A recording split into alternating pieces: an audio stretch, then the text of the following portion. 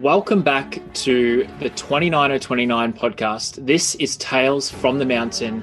I'm your host, Travis McKenzie, and I am so privileged to welcome today's guest.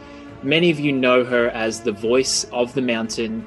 I want to add some color to that. I want to add some context and some love and connection to the voice so that you can become more than the voice and you can become fully expressed. Colleen, how are you? And welcome to the show.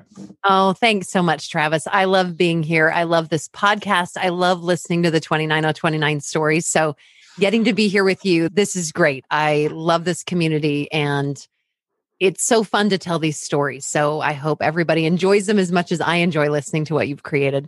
Yeah, thank you. I'm very interested to hear because we've been on the mountain together a couple of times. We've spent a lot of time in Zoom rooms in 2020 during the virtual events. You're a really big part of our community, but I want to hear from the start, how did you even come across 29029? How did you find out about the event? How did we recruit you? What was all of that all about? I don't know if you guys recruited me as much as I just said, hey, I love what's going on here. So how I found 29029 was through some friends that I had who had worked on the operations team with our race operations. Garth Wilson worked on his team. And I worked closely with them during the year on different events. And I saw them go off to this 29029 thing and this triangle logo and all these Facebook and Instagram photos of these mountains and these tents and these people. And when they got back, they first did Utah, I think it was 2018. And they got back and I was like, what is this? They got this sweatshirt with this triangle on it. And I was so intrigued because these are my close friends and we're usually at events together. I wanted to know more and they were telling me about it. And I'm like, this is the coolest thing I've ever seen. And they were speaking so highly of everyone there and the experiences that they experienced even as staff. And then they went to Vermont and I looked at all their pictures and I was jealous that I wasn't there. And we were working together the next weekend. And I was like, I want to be involved. Do they have an announcer? Do they have someone there? And they're like, no, I don't, it's different. It's not the same. I don't know. You'd be great there. People would love you, but I don't know how they'd work that in. And I was like, okay. And I let it go for a couple months. And early in 2019, I contacted one of my friends and I said, hey, who's your contact at this 29029? Send him my email if you don't mind. Warm it up a little bit. And I said, hey, I'm an announcer. I'm good friends with these guys. I've announced for years at events that I've worked with them. I love your event and I would love to see if I could be a part of it. And that's where it all started. Garth did not answer me. He thought he had answered me. And like through 2 or 3 months later, it was springtime. I was like, man, I got a big rejection there. And I thought, I'll just send just another email just in case. And so I shot him an email and said, hey, I was just following up on this. And he promptly responded back to that email and was like, I had thought I had emailed you. I apologize. And we got into talks. And then I was on the mountain that August in Utah. And It was fabulous. Yeah, amazing. And that's where we met. We met for the first time there. And it was one thing I want to bring up is you are a race announcer, but you're not that. I've grown up around endurance sports. I've been to more triathlons and marathons than you could count. I did my first when I was 8 years old. So I've seen the gamut of race announcers. And usually it's dry. Usually it's filled with sponsor announcements. It's mispronunciations of people's name. And it's pretty boring, to be frank and honest. And you're not that. You bring an energy that I've not seen before. Is that 29029 specific, or is that something you bring to every other event that you announce at?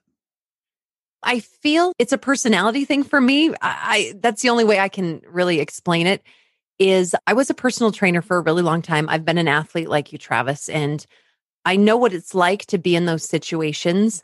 And when I'm at a finish line in an announcer role, I feel like I understand what's going on the other side. Like I can look at somebody and I know where they are. I know the dark spot they're in. I know the joy they're experiencing. I know that emotion.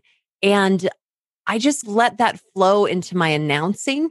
And there's just a connection. And I feel like I get so much back from the people that I see that I use that energy that comes back to me from them experiencing what they're experiencing.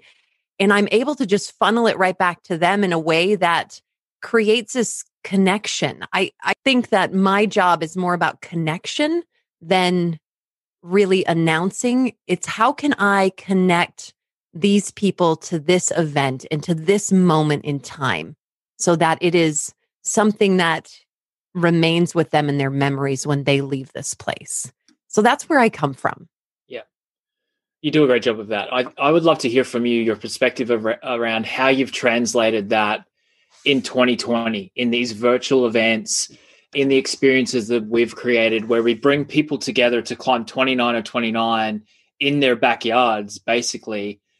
Tell me more about what that was like, because it was, for me, it was a transformational experience participating for the Idaho virtual, but then also being a part of the other events and seeing people go above and beyond and do things that they couldn't do or didn't think they could do without the infrastructure that we create on the mountain. So I want to hear from you, from your perspective of what that was like for you going through that in 2020. When everything went virtual in 2020, it was interesting because I found myself at an interesting place, as a lot of us have, where it's, man, I'm the one who's high-fiving and hugging and I'm in front of people. And how do I translate my job into this virtual world? And when Mark had called me and said, hey, we're going to go virtual with Idaho and we want you to be a part of it. We're going to have Zoom rooms. And I just got the information of how we were going to do this. We were going to have Zoom rooms. We were going to use the WhatsApp. And it just had to progress naturally into what it became. As we pulled people into these Zoom rooms, we were still able to build that connection. And we were able to look at each other's eyes, and we were able to see little peeks into their little places, their little mountains that they had created, whether it was in their living room or whether it was on an actual mountain. And it created a whole different level of connection through that platform that was really interesting. I don't know if I expected it to create the connection that it actually did. It's different from the mountain, but I feel like it was very impactful for a lot of people. And so I just came at it from the perspective of, I'm just going to do what I do and I'm going to talk to people. And that's what we did. And it was an amazing experience in 2020. It really made us figure out how to overcome those mountains in our lives, like a pandemic and having to go virtual, and how we can still form what we want in those times that are not probably what we chose to do. Yeah. I think it goes back to what you said earlier around connection. I think you have this unique ability to connect with people, and I want to dive further into that. But I think that helps you and helped you translate that to those virtual environments, because it's not just, hey, I'm an announcer or I'm hosting something. It is, okay, you have this natural ability to connect, which I think really translated. And if we ask anyone, or most people will say that they felt that with you and they feel that with you in real life. I want to ask you about that from a standpoint of being an athlete. You talked about being able to look into someone's eyes, to be able to recognize what they're going through in that moment. Tell me more about your athletic journey and how that has obviously aided you in your ability to have that connection and understanding of where people are at. You know, Travis, fitness has been a part of my life forever. I was a dancer on drill team when I was in high school, and I came out of high school and I started teaching group exercise classes. And so I was up on the step aerobics in 1996 doing that in small gyms, and I became a spinning instructor in the late 90s. I'm going to just age myself here more and more as I keep talking. But when you were 7. When I was 7, I was only 7 years old when I started doing that. So I was always fitness oriented. I loved it. I was the kid when I was 10 years old. I got the Get in Shape Girl package for Christmas. That's what I wanted. It had weights and it had a Jane Fonda tape, and that's what I would do. So fitness has always been something I loved. And as I got out of high school, I started dabbling in competitive sports where I was teaching fitness classes, but then I was introduced to triathlon. and started doing triathlon. I was not a runner. One time I tell this story that my dad actually told me when I was in high school, you just shouldn't run. You're not built for running. Because I'm 5'11". I'm not a small woman, but he's like, you shouldn't run. So I never ran until I decided that I wanted to do a triathlon and started doing that. And that just kept increasing as I was doing long distance cycling events and then longer distance triathlon events till I got married in 2005 to my husband. And we had our first baby shortly after that. And I was still dabbling in triathlon. But once I had my first baby, this is strange, but I found this new body that I had that moms will understand this. There's something that happens after you have that first baby. And I started to be a little more competitive in the triathlon world and ended up having my second baby. And after he was born, I started being more committed to my triathlon. And I did my first Ironman in 2012. And I competed at 70.3 World Championships 2 years in a row when they were in Las Vegas. And I really loved it. I loved to compete. And I had been to events where I did terrible. I had been to events where I had done well. I had been through the training for things to get you through marathons and 100+ mile bike rides and Ironmans. And so I had really experienced a lot, and I had worked and coached with different athletes as well. And I loved competing until it got to the point where I needed a shift in my athletic journey, where it wasn't just about winning races anymore. It started to be more about the journey that I wanted to be on. It wasn't about times. It wasn't about Strava. And any triathlete or anyone who's been in the triathlon world knows that there's a heavy shouldered burden of triathletes and getting faster and being faster and great equipment and people really scrutinizing that part of your athletic ability. And I was getting a little tired of that. And so I went to my running roots that I didn't really have, but I think in spite of my dad, I decided that's what I wanted to do was run. And I got into doing more longer distance running and more ultra marathons. And I felt like I just found myself there. And I loved being outside. I loved being in the mountains. I loved going long. I had the ability to go long and go hard. I may not be the fastest, but I can stay with you all day long. And I loved that. And it became more about the journey and not about competing. And I think that's what I loved about 29029 when I saw it, is it wasn't about the competition. It was about the journey. But these people, some were coming to the mountain at 29029. They were Olympic athletes. They were people who had been in the triathlon world or the endurance world. But then there was also that athlete who didn't even know they were an athlete yet and showing up to the mountain. And so I found a piece of myself in that event and really loved to see that. And it goes back to, I've been competitive. I've been the person who doesn't want to be competitive anymore. And being able to understand those different places that athletes come from, I think just translates into that connection that we're able to have on the mountain. I love that shift in mindset. I've been through it about 10 times in my own athletic journey of all you want to do is be faster and better and stronger. And then all you want to do is not be anything like that, and going through those waves and those peaks and valleys of those feelings, and, you know, getting clear on what does it mean to be an athlete when you have 2 kids and a busy life and a job and all of those things, when you may not have the time or energy that you had before. I think we're on the same wavelength there of going through that, and probably in multiple iterations. I think one thing that I've noticed about you on the mountain, and from what I've heard from, you know, other stories and other people's recollections of you, is that you find the right thing to say at the right time. So you can, as you mentioned earlier, look in someone's eyes and get a sense of, I know what you're going through. I know what you need to hear right now. And hopefully that gives them the boost. Tell me about, from your personal experience, some of those times where you may have gone through those moments yourself, whether it's in your long runs or in Ironmans or other events, where you had to tap into something in yourself and keep moving forward. Because I think that as people go through the training for 29029 and they imagine themselves on their mountain, having tools and things like what you might be able to describe will be helpful for them so that they can be that own cheerleader for themselves throughout that moment as well. Yeah, I have one experience when I was at the World Championships 70.3 Ironman World Championship 70.3 in Las Vegas. They had run that event. It was 2012, and they had run that event in September. And if you know anything about Las Vegas in September, it's not pleasant. It was 103 degrees. The water temperature was 83 that we got to swim in.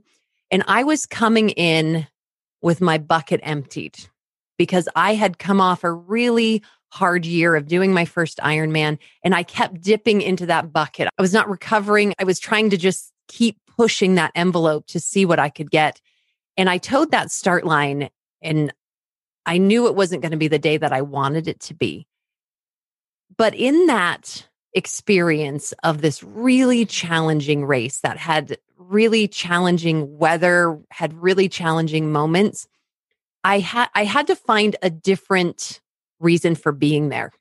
I wasn't there to compete anymore because I got out of the water. I was way behind. I was already hot 5 minutes into the bike. Things just were not flowing. And we just have times like that as an athlete where things just are not going to come together. And we have to find another reason why we're going to keep going to that finish line, because anybody can stop. They don't make you finish. You can stop. And I was on the run course, and it was a 3-loop run course. And there were some professional athletes who we would see because of the way that the run was set up. And there was a pro that she had bonked completely. She was done.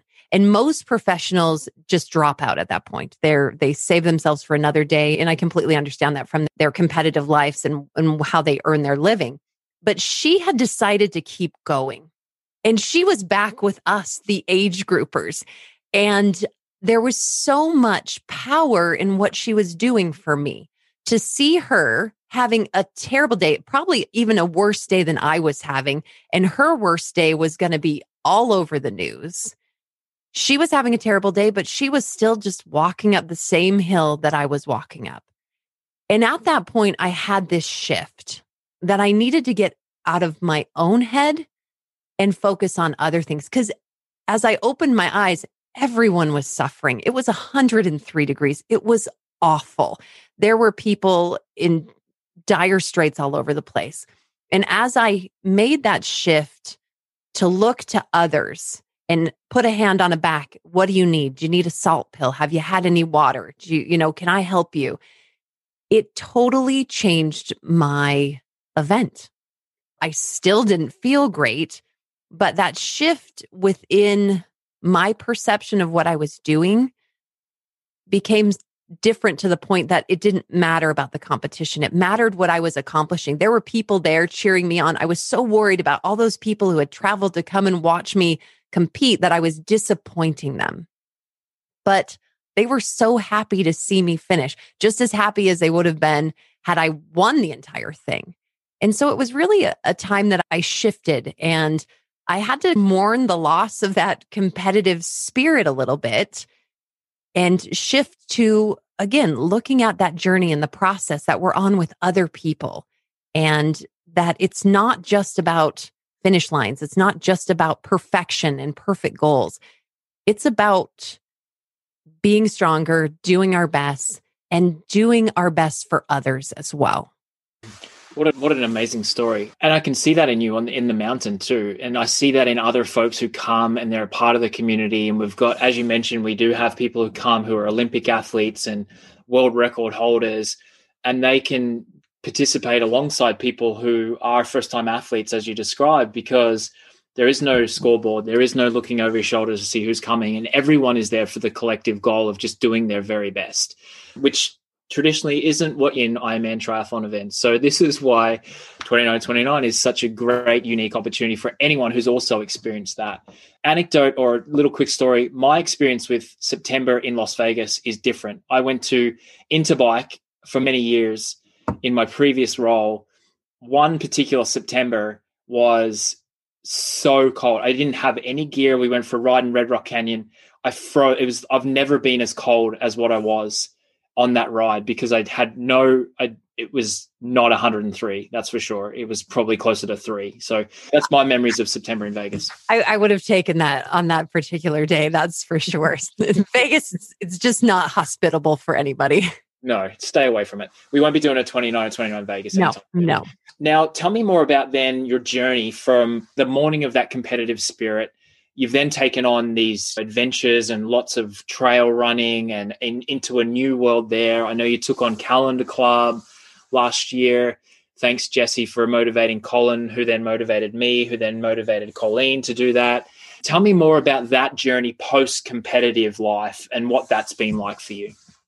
It's interesting when you come from that, especially the triathlon world, I think, because it is so competitive, to learn how to slow down and learn how to take a breath and enjoy what you're doing. And I'm in this constant fight with myself, even today. Slow down, Colleen. It's okay. You don't have to run so hard. You don't have to always work so hard. I'm a type A personality. I'm a perfectionist. I judge myself from those personal records and things. But as you get older and as your life changes, as children come into your life, as different people come in and out of your life, you're in a different place. And working towards the endurance world and the ultra world, you find a whole bunch of people who are just with arms wide open, just happy to be there. One of my favorite experiences with ultra athletes is I was on an ultra marathon, and one of the top guys was sitting after the event, chatting around the fire like ultra guys do with their beards and their plaid shirts on. And they had just run for 20 plus hours. The one guy had made a 4-mile mistake. He had gone 4 miles off the course. He never blamed anybody for marking the course inappropriate. He never said anything negative other than, yeah, I got an extra 4 miles and it's fine. And I loved that perspective of the journey that we're all on is the perspective that I want to have. And it is something that I have to work at all the time, to slow down and say, it's okay. It doesn't matter if I'm off course for a little while, if I'm not perfectly pointed towards where my goals are going to be. And you brought up Calendar Club, Travis, and why I decided to follow your footsteps, I don't know. It is such a challenge to do. And I did it in August. I live in Southern Utah. Once again, it's like 100 plus degrees. And I found myself sitting on a rock many times thinking, I don't need to keep doing this. What am I doing? But I also gave myself in that same moment permission to slow down, to say, I'm not in this to do it fast. I'm not in it to be faster than Travis. I'm not in it to do it just like Jesse did it. I'm not in it to set a world record. I'm in it to just prove to myself that I can do it. And that's a shift that I've tried to make. And it's hard. It's a hard shift to make. But once you do and you give yourself that permission to slow down, that is where you grow. And that's where you can tackle even bigger and better things when you give yourself that permission to let go. Yeah, it is a challenge, no doubt about it. I want to take it back to the mountain. I have the privilege of bringing stories to life. I take a little piece of every story and it builds up my bank of joy and it builds up my bank of experience, and I take every little piece.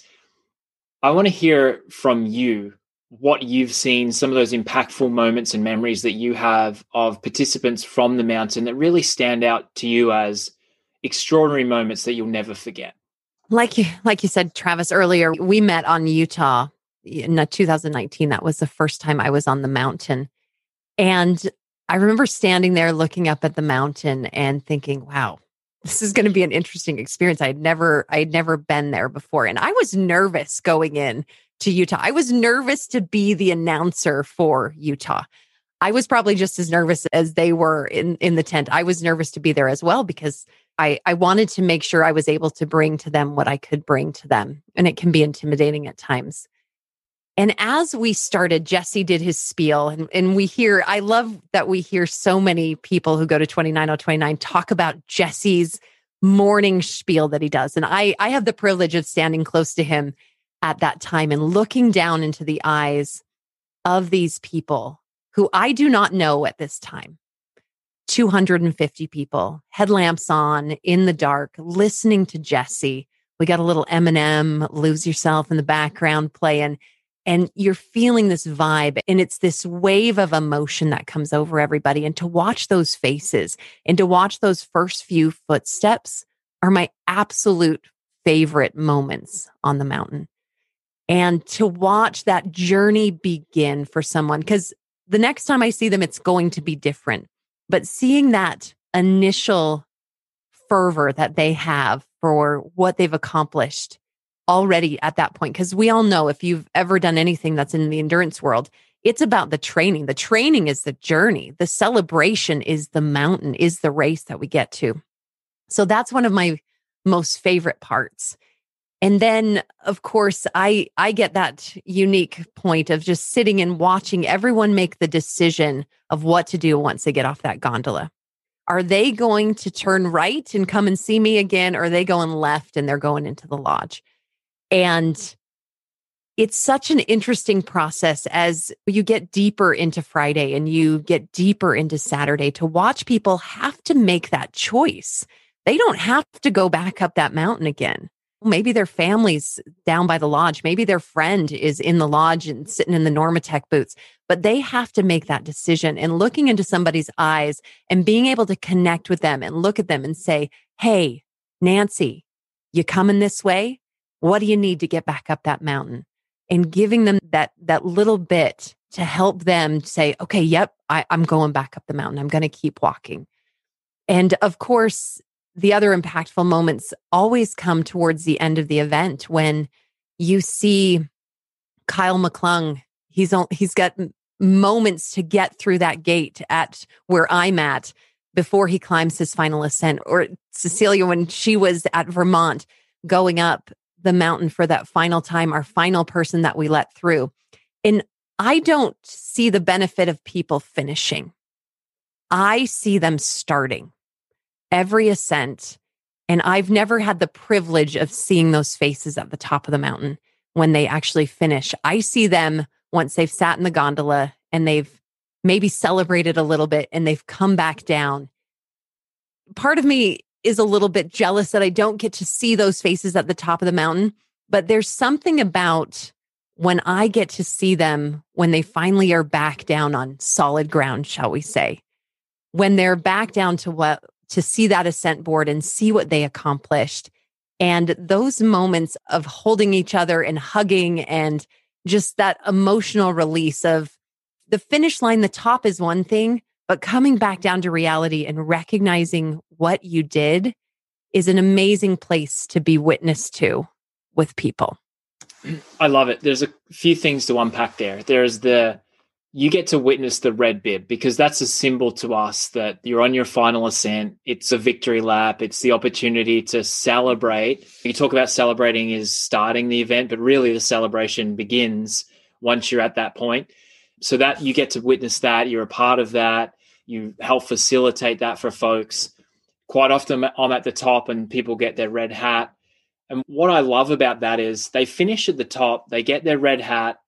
Then they also have the 12 minutes or the 10 minutes in the gondola ride to really let it all sink in, to really take that moment to themselves or with a small group of people to sit in the accomplishment. And then they're released into the world, which is the joy that comes from that. So it's unique in that regard. If you finish an Ironman finish line, usually the tears are instant.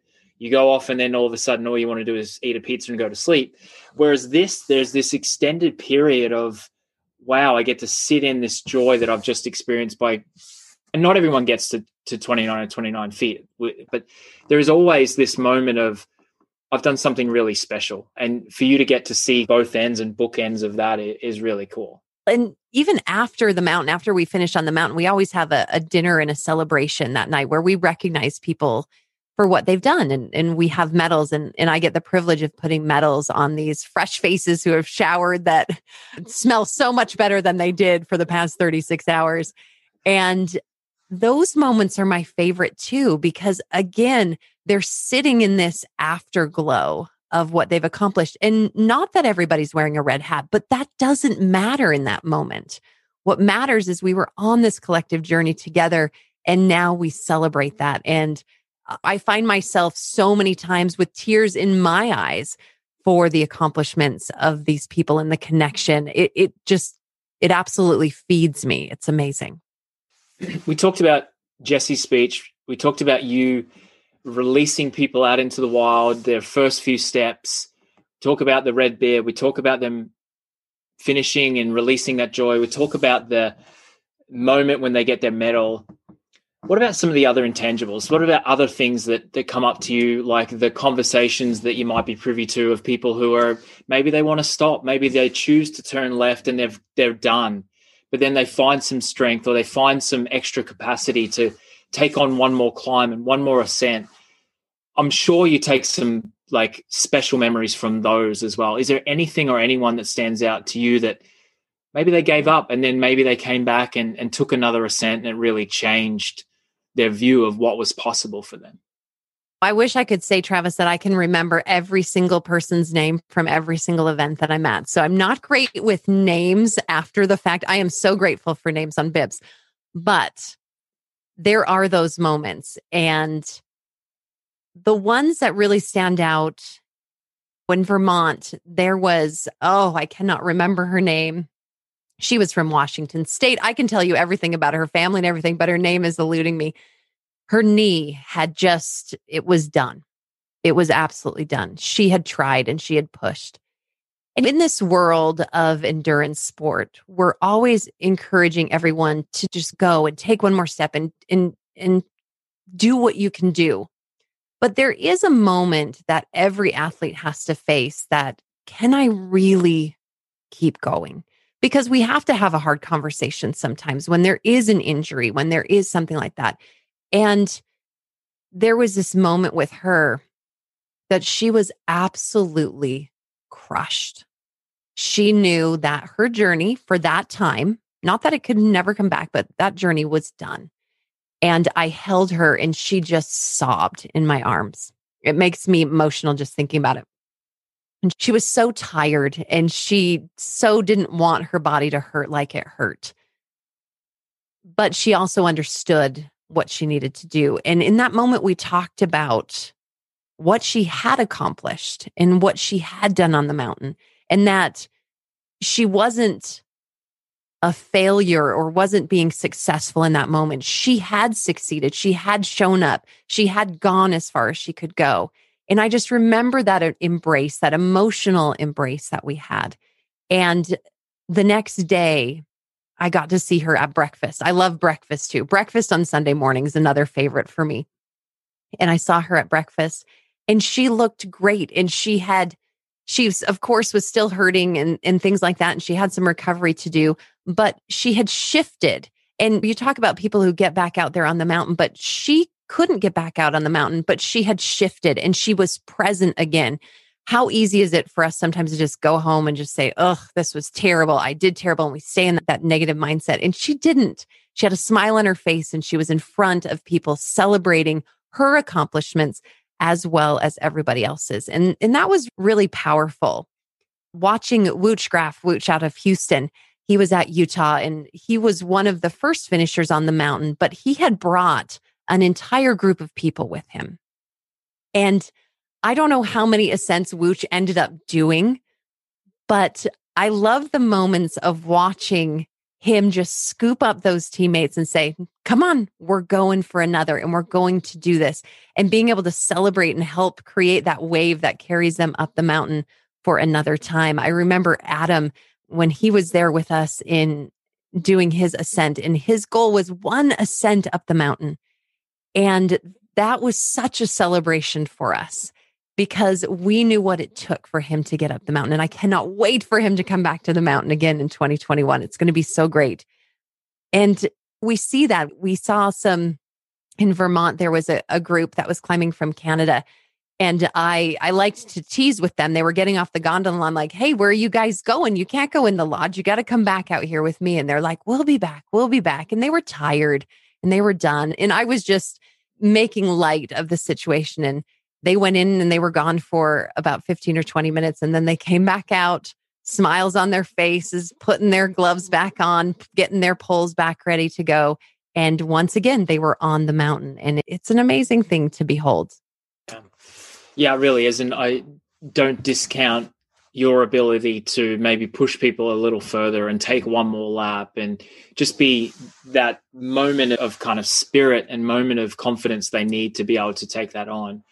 for anyone who's listening to this and maybe they've done a virtual event, maybe they're ready to come and join us for the first time, maybe they've been with us before, maybe they've experienced the voice of the mountain. What's one piece of advice or a parting thought that you can leave with them as people are about to undertake this journey to get ready for their 29 and 29 experience in 2021?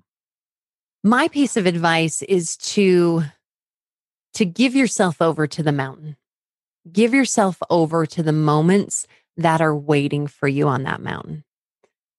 Sometimes in our training and things like that, we just get so laser focused on things, and we know what playlist we're going to do, and we know what food we're going to eat, and we know exactly everything that it's all laid out in front of us. But when you get to the mountain, let the mountain have a piece of you, because it's going to give you so much back.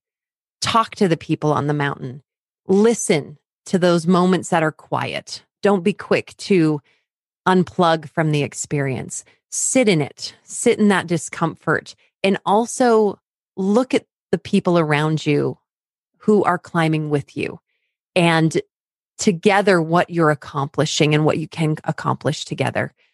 And just submit to that mountain, because it will change you. I've not even climbed our 29 mountain, and it has changed me because of the people there, because of the feelings that are there, because of what people accomplish. So that would be my hope for everyone who comes and is at that starting line with us. Amazing advice. Every time I talk to you, I get more and more excited about the potential for us to come back and have this incredible reunion and bring back all the hugs, bring back all the high fives, and have those moments together in real life on a mountain. Colleen, you're a star. I really appreciate everything you bring to this community. I appreciate learning more about you today. I appreciate being able to share that with our audience. And yeah, I can't wait to see you soon. Oh, either can I. I miss 29 hugs. I have a lot that are built up that really need to be repaid in 2021. So I look forward to it. Thanks, Trav. Amazing. Chat to you soon. Thanks, Colleen. There you have it. Tales from the Mountain, the latest episode of the 29 podcast. If you enjoyed today's episode, make sure you subscribe wherever you get your favorite podcasts. If you'd like to learn more about 29 or read more stories from our incredible community of participants, you can head to 29029everesting.com. That's 29029everesting.com. I'm Travis McKenzie, and this is the 29 podcast.